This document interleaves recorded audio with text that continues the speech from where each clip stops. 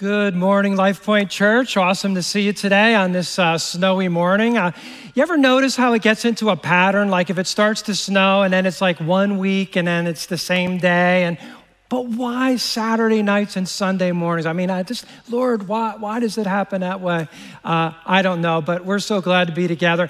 Glad you're here on our live stream as well, or on YouTube. And I guess if you're a snow lover, I mean, throw up like a snowman emoji or something, do something. But we're glad to be together. Glad you're here. Glad you've braved the weather here in person. And looking forward to this series that we're jumping back into in the book of Nehemiah. And we started this series last year. We got into it a little bit and then boom, got derailed by the pandemic. So we're revisiting it. And it's fascinating how themes that dealt with real life issues 3,000 years ago, when they come from God's word, are relevant to our day and age. And how the themes have changed since last year to this year, and still we look at this book and I just shake my head and say, it's unreal how God's word is powerful. It's living, it's active, and it has something in season to say to our lives.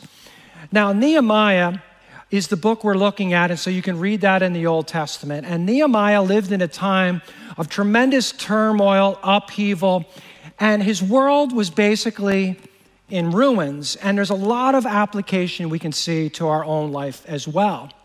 But before we get into that, I want to set the stage a little bit for Nehemiah and who he was. Nehemiah was not a priest. He was not a prophet. He was not an ecclesiastical figure at all. He was not really in a religious role, but he was a passionate, devoted man of God who loved God and loved his nation, loved his people, the people of Israel.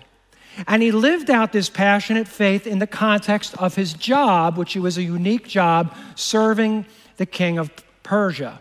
So we're going to be unpacking that over the next couple weeks. But Nehemiah went to his job serving the king of Persia every day and every week with a very heavy heart.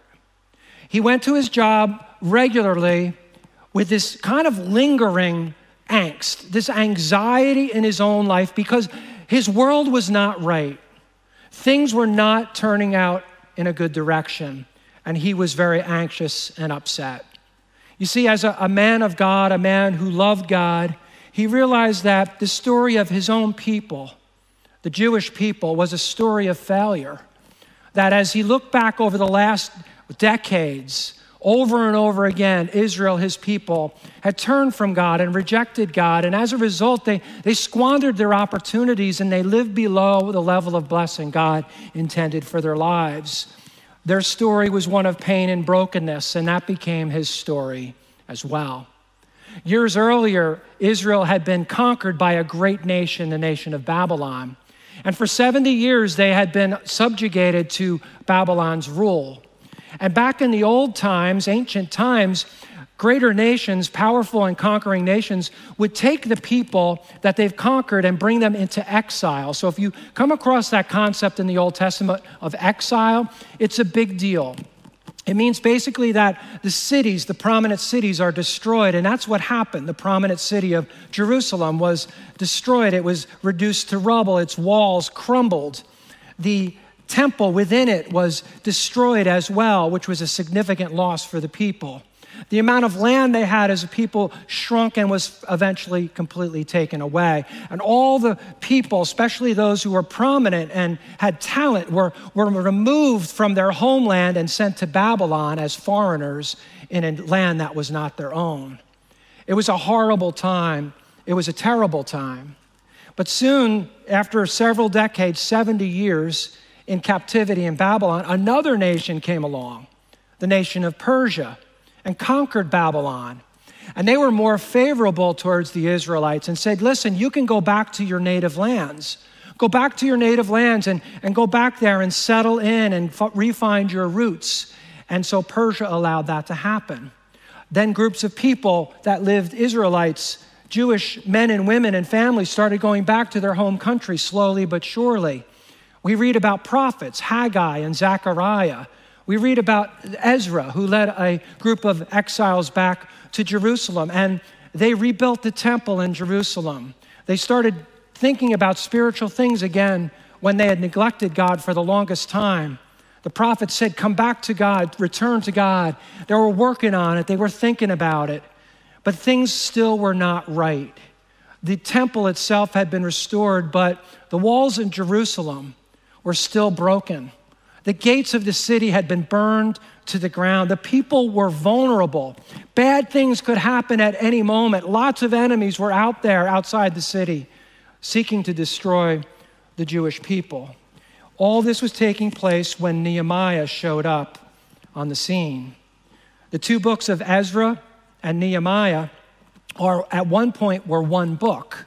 They were combined, but they've been separated now. And they tell the story of Jerusalem in disarray. And this faithful Jewish man felt like he was living in utter ruins. We read about that in Nehemiah chapter 1, verse 1 through 4. We read about his despair over this broken world. It says this, that the words of Nehemiah, son of Hakaliah, in the month of Kislev in the 20th year, while I was in the citadel of Susa, Hanani, one of my brothers, came from Judah with some other men, and I questioned them about the Jewish remnant that had survived the exile. So these are people still back in Babylon. These are still people that have not come back to their homeland. And so Nehemiah is questioning about how are they doing? How are they doing in this foreign land? And he's talking to Hanani, who turns out to be his brother. And he asks some questions about the Jewish remnant. And they said to me, those who survived the exile and are back in the province are in great trouble and disgrace.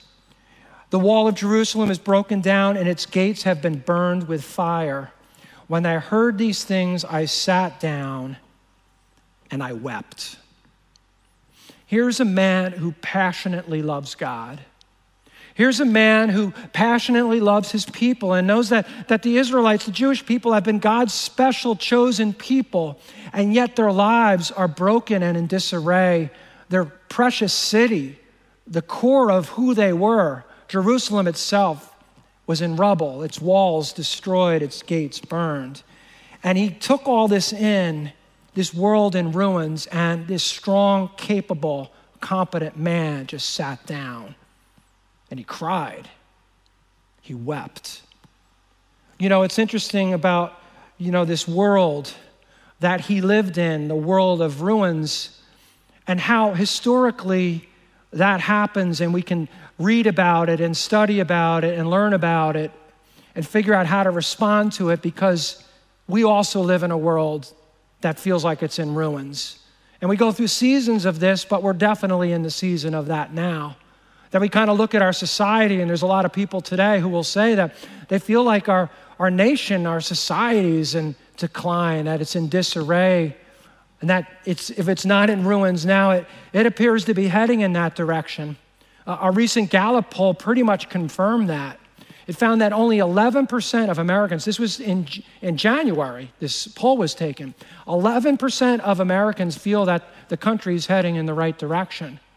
So this is not just a political thing, Democrats or Republicans. This is across the board, just this inner angst and concern about politicians. They can't work at things. There's no ability to solve problems. There's question as well that many raise about Judeo-Christian values, that we've seen a different value system emerge, and are we going towards the precipice? A lot of people wonder about that. Gallup measures what they call satisfaction. It's the optimal goal to maximize citizens' social and political well-being. And with that in mind, Gallup writes this: it's clear that American society is not doing so well, as it has been 17 years since more than half of Americans reported being satisfied with the state of the nation. So some are concerned, many concerned, most are very concerned about ruins emerging around us. But that can also be way more than just societal. It can be personal as well. That there are times in our lives when we look at the decisions we've made or the paths we've taken, and how maybe we've dabbled with our own darkness, and we've kind of ruined ourselves. We've created rubble.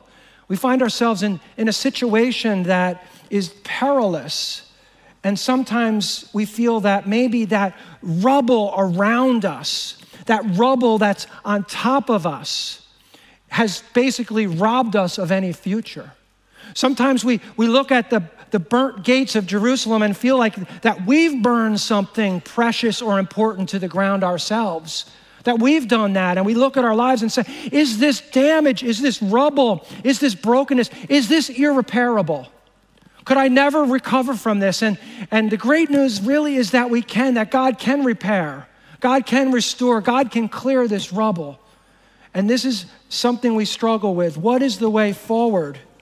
Too often we beat ourselves up with shame and guilt, and we feel like we can't move into the future very well. We wonder if what has been burned to the ground could ever be rebuilt. But God says, absolutely, it can. In fact, the future can be far better than we ever imagined. But Nehemiah is dealing with deep anxiety over the state of his nation and the situation that he's dealing with in his own life. And his response to the bad news is fascinating and interesting. It's found in verse 4 through 9. When I heard these things, the ruins around me, the rubble that's accumulating, the fact that things that are important to me have been burnt to the ground. When I heard these things, I sat down and I wept.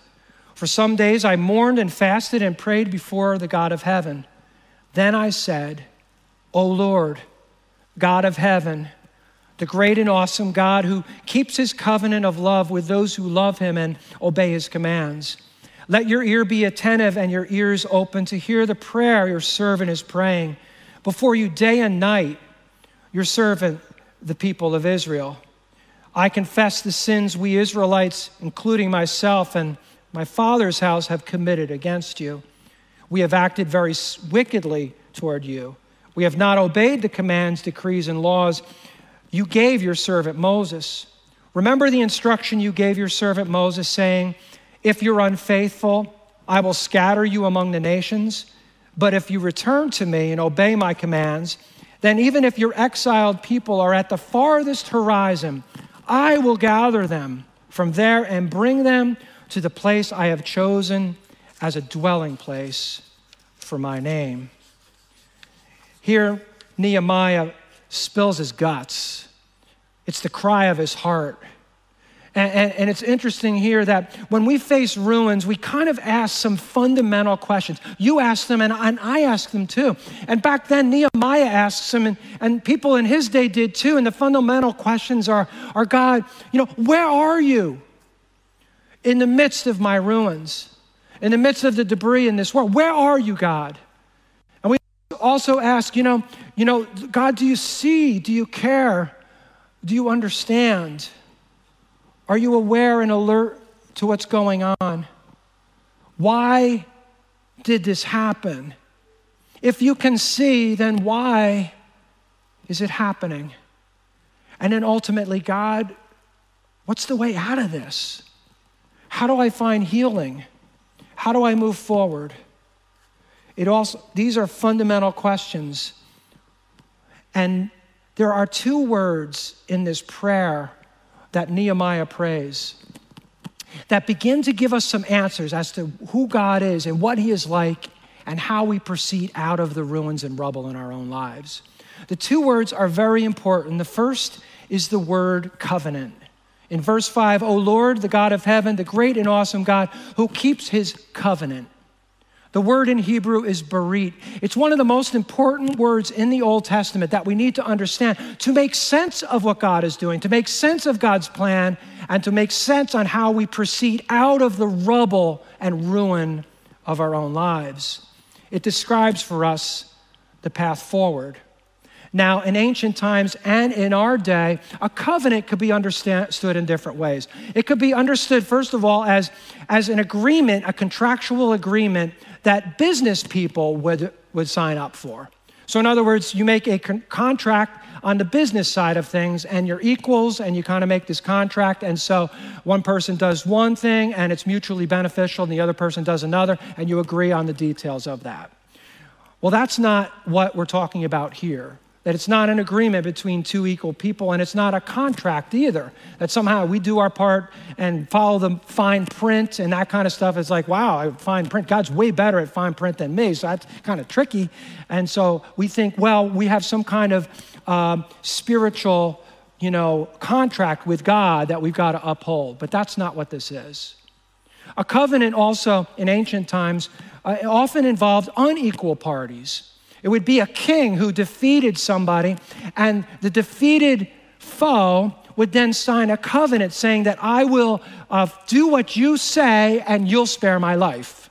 So in other words, it's unequal parties, and I'll do what you say, and if I do that, then as a defeated soldier, you won't kill me.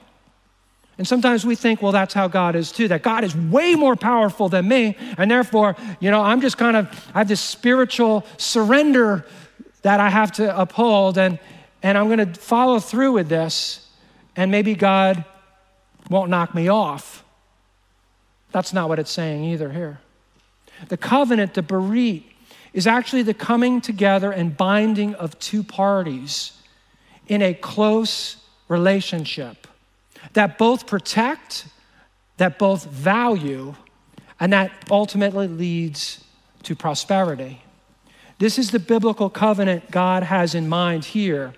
It is not contractual, it's not about language, it's about relationship.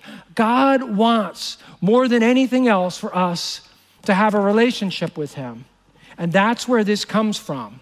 And the relationship is not between two equal parties, two very unequal parties, because God is the one who gives us grace. God is the one who pours out his goodness. God is the one who pours out his favor first and then asks us to respond. So then we have a role, after God initiates the covenant, of responding in a way where we too protect and value that relationship. It's the berit, the covenant. The descriptor for this is also very important. It's not just a covenant, it's a covenant of love. This is one of the biggest, most important words also in the Old Testament. It is the word hesed. It speaks of the loyal love of God.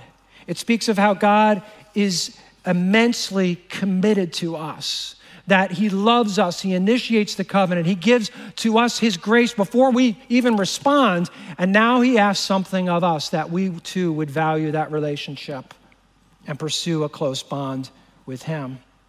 It comes down to this, that God is motivated to initiate a relationship, and he asks human beings to do their part to prosper, to bless, and protect that closeness that he craves and he desires for us. And we see this play out in different places in the Bible. There are multiple covenants. There's the covenant of creation, for example, where we don't see the word berit in the first five chapters of the book of Genesis. We don't see the word berit, but the concept actually it originates in the creation covenant, where God himself does this very thing. God himself comes along and initiates creation. He creates you, he blesses you, he pours out his power and his goodness on you. He gives you opportunity, he opens doors, he gives you life, and then he says, I want you to value that relationship I have with you. So in other words, we play a role. We're to respond to his grace and to his gifts. And that's where we come in, maintaining our side of the covenant. We're called to be image bearers. You see, that's our job. You and me, we have a job. We have a role. Our role in creation is to be image bearers. We're to mirror God to the world. That's what we're here to do. That's our side of the covenant, to say, God, I love you. I acknowledge you. I acknowledge your goodness and your grace and your provision. And I want to mirror that goodness, grace, and provision to the world and acknowledge you and tell as many people as I can about you. That becomes our role. And so we're to be faithful to obey his mandates that he's established and to protect that relationship. But as we know, Adam and Eve screwed it up royally. They decided we don't really want to do that. They declared their independence from God and said, I don't really need God. I don't really need a relationship with him. I can call my own shots. I can forge my own destiny. I can do my own thing. And what was the result of that? We see that in chapter 3 of Genesis. It's the world's first ruins. Everything was ruined.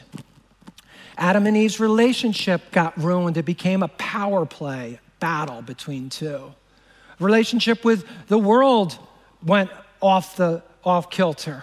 We got hurricanes and brokenness and thorns and thistles, and we got sweat, and women now physically are in pain and giving birth, and so there was a lot of fallout, huge fallout. Their fractured relationship was the worst of it all. The world's first ruins showed up when human beings went against the covenant of creation. And there were other covenants too. There were a covenant with Noah. There was a covenant with Abraham as well. But I want to fast forward from that point in time to the covenant that Nehemiah is referencing and thinking about in his day. And that is the covenant God had, the agreement God had with the nation of Israel itself. And it's a covenant that desires a close relationship with his people. And it's a covenant that opened the door to blessing, but also opened the door to things falling apart. We read about this in verse 13 of Deuteronomy 11, this covenant he had with his people. He says, so if you faithfully obey the commands I'm giving you today, to love the Lord your God and to serve him with all your heart and with all your soul, then I will send rain on your land in its season, both autumn and spring rain, so that you may gather in your grain and new wine and oil. I will provide grass in the fields for your cattle. You will eat and be satisfied, but be careful.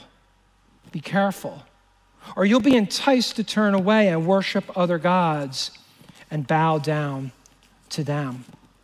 Here God's saying that if you follow me, you're going to be blessed in so many ways. Immense blessing just grows and builds the more faithful and we are to him, and more we have that track record of saying yes to him, that our lives there's greater blessing. And God's saying it's going to grow exponentially in your life, but be careful, because you're going to be tempted to replace me. You're going to be tempted to take yourself and say, you know what? I can take your place, God. I'm a better God than you are. I can put other things, other priorities, other values. I'll constantly hear a chorus of people around me saying, you don't need to be serious about me, about God. And you'll be tempted to find another alternative God. But in the end, there's two different outcomes to the choice that you make. And he describes this as you take Deuteronomy 11 forward. There's only two outcomes. He says, I'm setting before you today blessing and a curse. The blessing if you obey the commands of the Lord your God that I'm giving you today. The curse if you disobey the commands of the Lord your God and turn from the way that I commanded you today by following other gods which you have not known. Now, we kind of read this and it hits you like a sledgehammer. I mean, there's certain verses, passages in the Bible, it's like, boom, like, whoa, man, like I just got hit with a sledgehammer. And we love this idea of blessing, that God is going to bless and all that. We love that. But when we associate God with a curse, whoa, wait a minute. I'm seriously uncomfortable right now. Like, I don't want that. I don't want to hear that. I don't like that. It's the reason that a lot of times these passages are ignored in preaching and teaching. You go to churches, you don't hear this. It's a big part of the Old Testament. You don't hear it because it's not, it kind of goes against, it offends our sensibilities. It kind of makes God look bad, so we think. So we're going to avoid this idea of God being associated with a curse. But actually, this is not a proof text. This isn't just one example. This concept is actually core to the life of Israel. It's so important that, in fact, Israel did something very unusual to kind of hammer the point home. You see, Israel, as it entered the promised land, immediately saw in front of them two mountains. They were twin mountains. called Mount Gerizim and Mount Ebal. So they just entered the promised land. They just walked through, and there are these two mountains right in front of them. They're twin mountains, and one mountain, Mount Gerizim, is called the Mount of Blessing. The other mountain right next to it, very close, is called Mount Ebal, the Mount of Cursing. And in between was this valley. And God said to the people one day, he said to Moses, get the people ready, we're going to go do something. And he's like, what are we doing? He goes, you're going to see. And he took 6 tribes of Israel, and he placed them on Mount Gerizim. And he took 6 tribes, the other 6 tribes, and he put them on Mount Ebal. And in between was this valley, and the Levites occupied the valley between the two. And the Levites began to read the commands of God, his Torah, his word. He began to read it to them. And as they read the blessings of God, as it got to the end of the blessing, as the Levites spoke out loudly for all to hear, the entire group of people on Mount Gerizim would then, at the end of a pronouncement of blessing, say, with this thunderous roar, thousands of people on this mountain, all in unison, would say, Amen. And it would resound through the valley. And they would say it over and over again every time there was a blessing. Amen. Just this huge, huge like cacophony of sound throughout the valley. And then when the Levites read the curses, the things they were not to do, every time they got to the end of a curse, all the people on Mount Ebal would do the same thing. They would say with one thunderous roar, Amen. And it would just resonate to all the people. Because God in that moment was making it crystal clear that there's only 2 ways to go. There's only 2 things that we can do. There's blessing or there's a curse. And he's making it clear to them as they enter the promised land, there's going to be a lot of temptation to take the wrong route. And he didn't want them to do that. So imagine hearing that. Have you ever heard thousands and thousands of people just in one voice say the same thing, amen? It must have been indelibly marked in their minds. Every leader was just shaken and by this and could not forget it, what they heard and saw. Imagine the impact on the leaders of Israel to experience this. Imagine the impact on parents. Imagine the impact on a little kid. Remember that when we all got on the mountain? God's just making it clear here that we have a path. We can follow him or we can reject him. And we love the idea of blessing, but we hate the idea of a curse. But if we're not careful, we could misinterpret what that means. We could draw the wrong conclusion. In fact, if we were to focus, and maybe you've read some of the Old Testament, you can read some verses in the Old Testament, passages in the Old Testament, and if you hyper-focus on that tree and don't know the total context, you can draw an entirely wrong conclusion about who God is and what he's like. Because this is what God is saying as he brought people to Mount Gerizim and Ebal. He's saying this, that life is divided into 2 distinctive pathways, and God wants more than anything else for all of us to choose the right route. This is what God is saying here.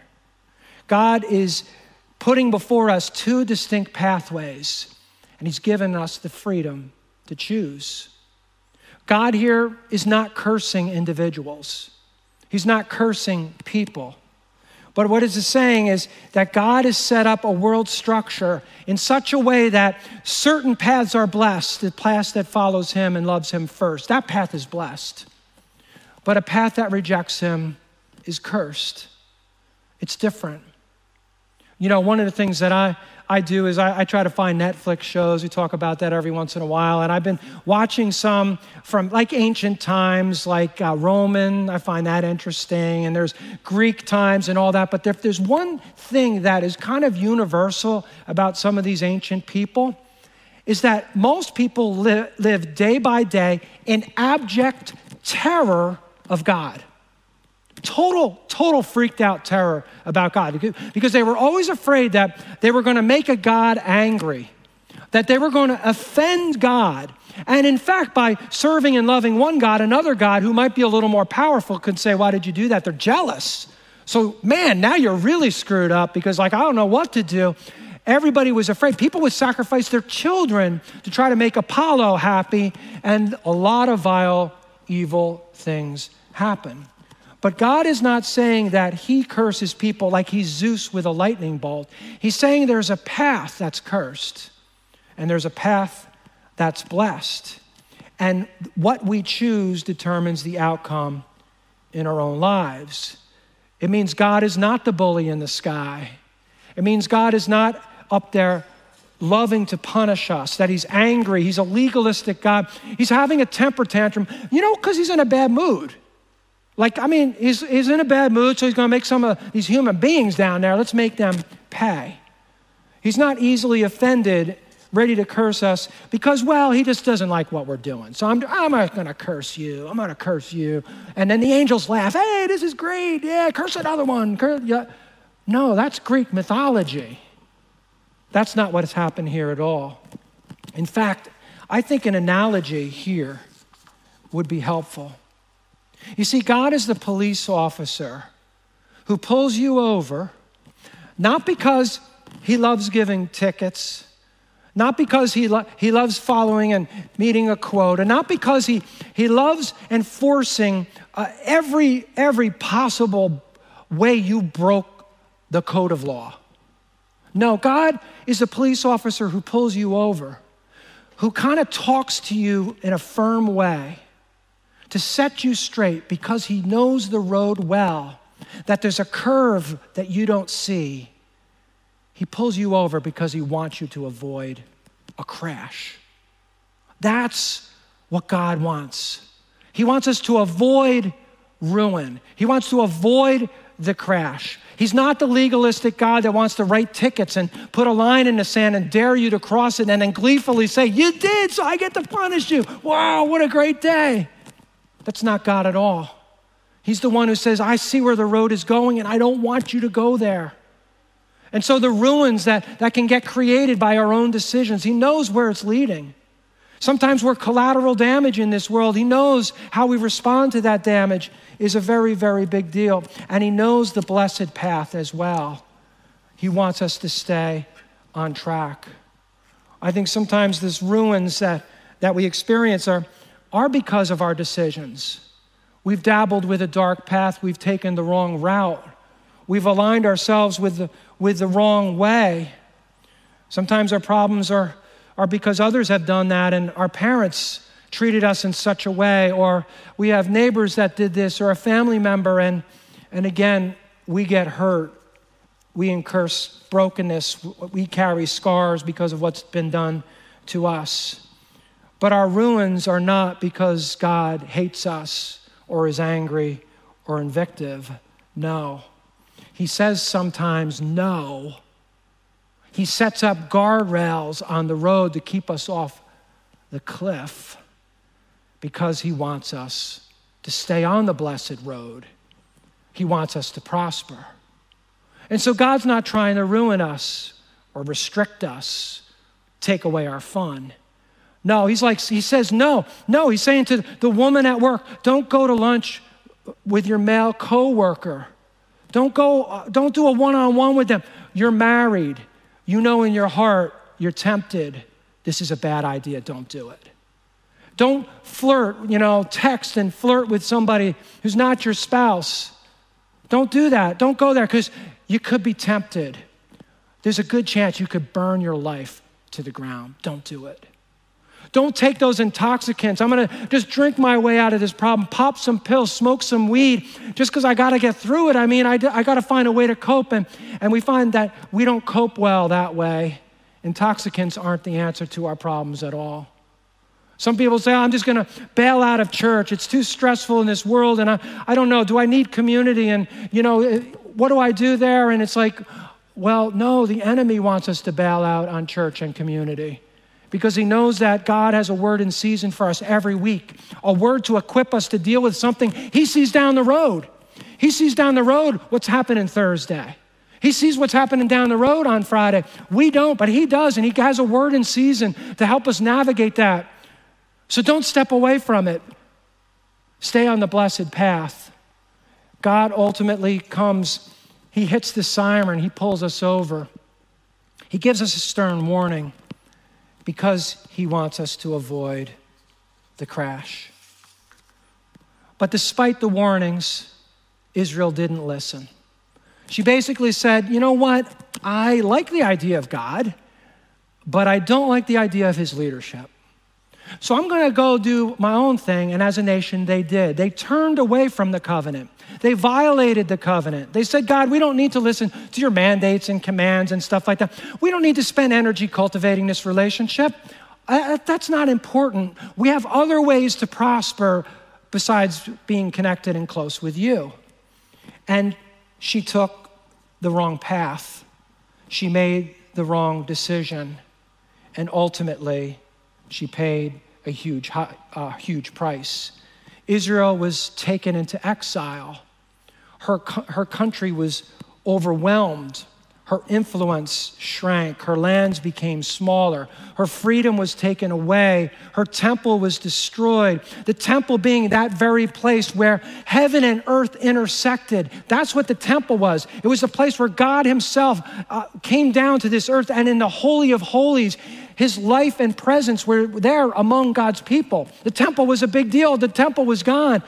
And now the walls had turned to rubble and the gates had been burned. Life didn't get better because they said, God, we don't need you. No, actually, it got way, way worse.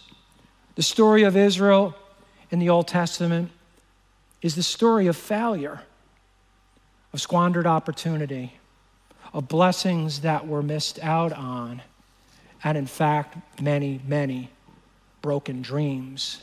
It's a cautionary tale for you and me today that the path away from God, it's enticing. The path away from God is going to be plenty of people that are going to tell you to take it. The path away from God never, ever works out well.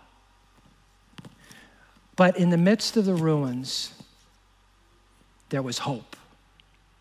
Because Nehemiah knew something. He knew something profound and powerful and life-changing and history-altering. He knew something that he tapped into that others weren't seeing, but he saw it because God allowed him to see it. He knew something about this God, this covenant God. He knew something about Hesed, God's loyal love. And he appeals directly to God's loyal love. He appeals to this covenant God's heart. Because he knew, as the psalmist knew, that God was a forgiving, gracious God. The Psalms were known at this time. And the psalmist says in Psalm 103, something Nehemiah knew for himself. That the Lord is compassionate and gracious. He's slow to anger, abounding in love. He will not always accuse, nor will he harbor his anger forever. He does not treat us as our sins deserve or repay us according to our iniquities. For as high as the heavens are above the earth, so great is his love for those who fear him. As far as the east is from the west, so far has he removed our transgressions from us. This speaks of God's amazing covenant love. This speaks of God's amazing gracious love. This speaks of God's amazing loyal love, that not only does he set a prescribed path of blessing and says, please walk in it, I'll guide you in it, I'll set up the guardrails, so that at the end of the day, you look back and say, I'm so glad I took that road. Not only does he set that up, but he also comes to us when we go off, when we get off our way, we get off the path, we take that way that's cursed, and we're like, wow, we've dabbled with darkness and we screwed it up. We've made bad decisions. We failed ourselves. We failed other people. We failed God, and we feel like maybe we're damaged goods. God comes along and says, you're not damaged goods. No, return to me, come to me, and I'll restore you. I'm compassionate. I'm forgiving. I'm a God of mercy. I'm loyal to you. Come back, and I will restore you. I think today this is great news for us, whether it's with the overall societal things going on or personally.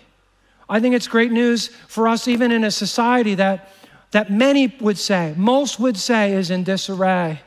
It's in ruins now or heading in that direction. Most people, according to Gallup, would say that's the case. But this also gives us as God's people a huge opportunity to do our job, to be the people that we were created to be, that God designed us to be in the creation covenant, to be God's image bearers. That's your job.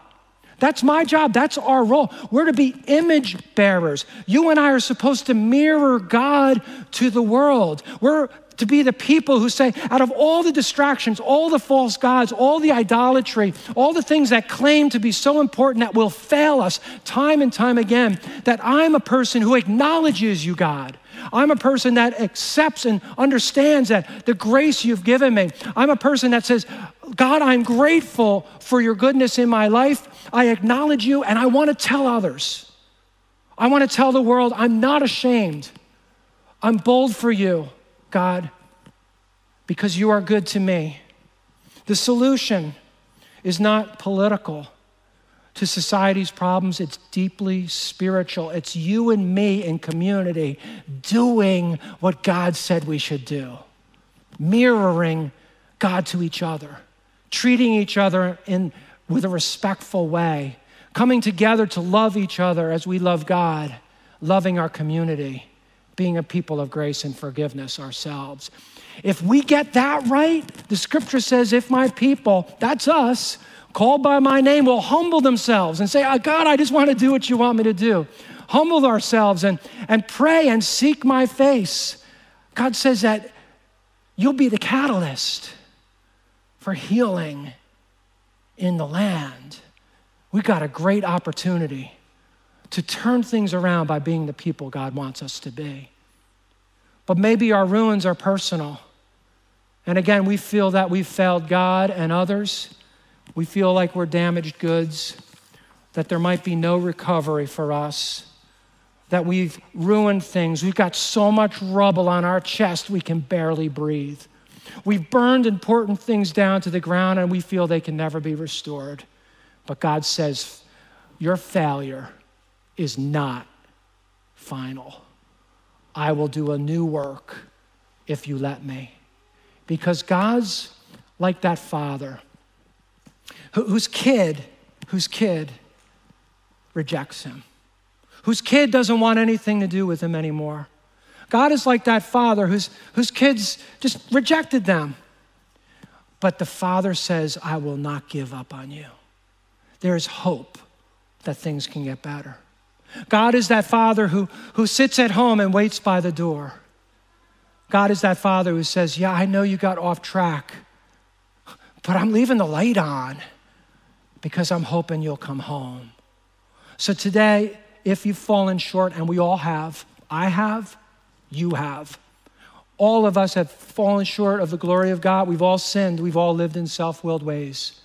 God's saying to you, no matter how bad the ruins may look, no matter how heavy that rubble might feel on your chest, come home, return, and I will heal you. Let's pray.